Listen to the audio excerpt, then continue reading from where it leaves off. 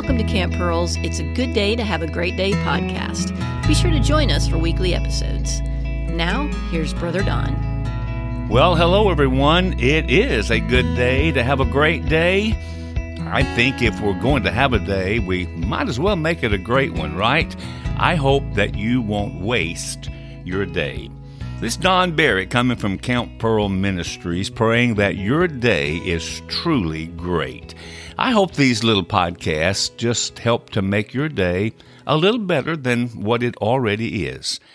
I wanted to remind you of our upcoming classes here at Camp Pearl starting next year, but next year is literally next month.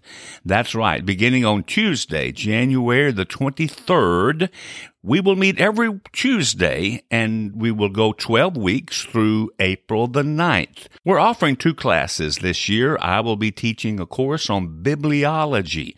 As we look at the nature and the character and the authority of the Bible, can we trust the Bible? Is it something that I need to place myself under its authority?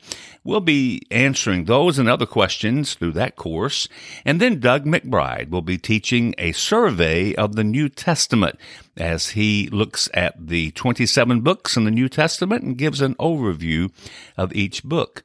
We meet from 6 o'clock to 9 o'clock on Tuesday evenings, an hour and a half for each course.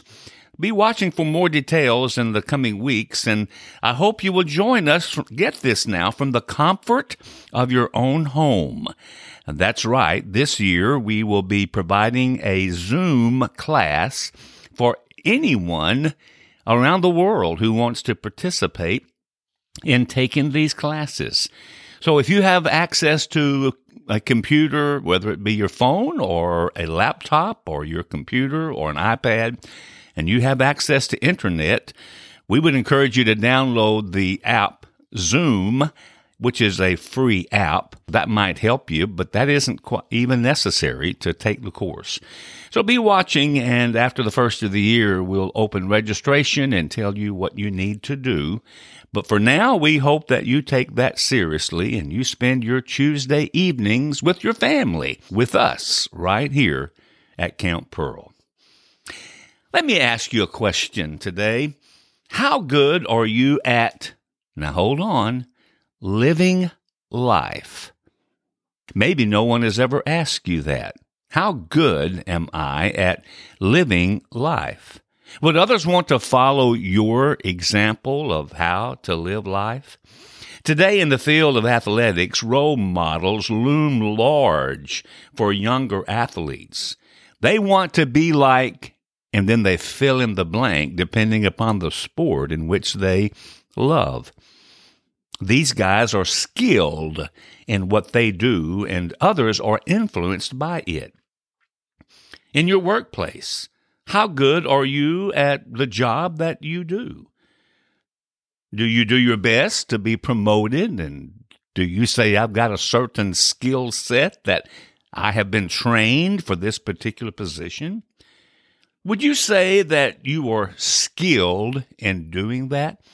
I once was reminded of a college graduate. He just graduated from college, and he went to his first job, and the manager went to him and said, "Here's a broom, son. I'd like for you to sweep the floor." And the college graduate looked at him with astonishment and said, "Wait a minute. I'm a college graduate. I can't do that." And the manager looked at him with a smile and said, "Well, that's okay, son. I will teach you how. Here is how to sweep a floor." But how skilled are you at the job that you are doing? How skilled are you in living life? How successful are you at living life? As a student in school, how skilled are you at that? As a spouse at home, as an employee at work, or as a neighbor in your neighborhood, and as a Christian in church. No, I'm not talking about your performance. I'm really talking about your character. Because it doesn't take intelligence to be skilled at living life successfully in the eyes of God. As a matter of fact, God gave us some instruction to the entire nation of Israel. He chose Israel to be an example to the world of how one should live life in God's world. Now, before I get to that, I want to make a statement that you may not agree with. But I'm convinced that even if a non-believer were to take the Word of God and do what the Word of God says to do, beginning with the Ten Commandments, the moral code by which we should live, and the book of Proverbs that are filled with principles by which we should live. And if we practice those, I'm convinced that their life on earth would be better. Now, for the believer in Jesus, when we see God's Word as absolute truth, that we come from a different perspective and it is more meaningful. But for the nation of Israel, God says, I chose you above all the peoples in the world to be my role model for how to live life successfully in the world I have created. Now, I get this from the book of Deuteronomy chapter 4, and beginning in verse 5, he says, look, as Moses now instructs this new generation. Their parents have previously disobeyed, and as a result, their bones are strewn out over that desert land. But now these children have come up and grown up, and Moses is now instructing them just as a reminder, not a new law, but of the same law that he reviews with this new generation before they go into the land. He says, look, I now teach you these decrees and regulations just as the Lord my God commanded me, so that you obey them in the land you are about to enter and occupy. Obey them completely, he says, and you will display, get this now, your not military strength, not your superior intelligence, not your athletic zeal, but he says that you may display your wisdom and understanding among the surrounding nations. When they hear all these decrees, they will exclaim, how wise and how prudent are the people of this great nation. Well, we know the rest of the story, and with all due respect, Israel did not do that well when they got into the land. As a matter of fact, the book of Judges, a very sad commentary on the history of Israel, made it very clear when he ended the book by saying, every man did that which was right in his own eyes. Well, I want you to know that if you seek to live life on earth in God's world, according to your own understanding, well, you're not going to be very successful at all. As a matter of fact, you're probably going to be frustrated and incredibly miserable. We shouldn't judge success by saying, well, living successfully on this earth is when I make a lot of money. Did you know that even the book of Proverbs speaks about that? The book of Proverbs clearly states, look, I don't want you to wear yourself out to get rich. Have the wisdom to know restraint. Be wise enough to know when to quit. That's in Proverbs 23 and verse 4. So success on earth in God's eyes is not related to how much money one may make. That is not what makes one successful or skillful in living life. Jeremiah proclaimed, let not the wise man glory in his wisdom, or the strong man glory in his strength, or the rich man glory in his riches, but let him who glories or boast in this, that he knows and he understands God. Once we know and understand him, we can live life the way God intended for us to live life. And so once again, I ask you this question. How skillful are you in living life on earth, in God's world, the way he intended? How skillful are you in your relationships with others, be it your spouse, be it your children, your parents, your grandparents, your aunts and uncles, be it your boss, your neighbors, be it your enemies? How skillful are you? Because if we understand what God says and we relate to one another as God wants us to relate, and if we live life on earth the way God intends for us to live, we'll be successful.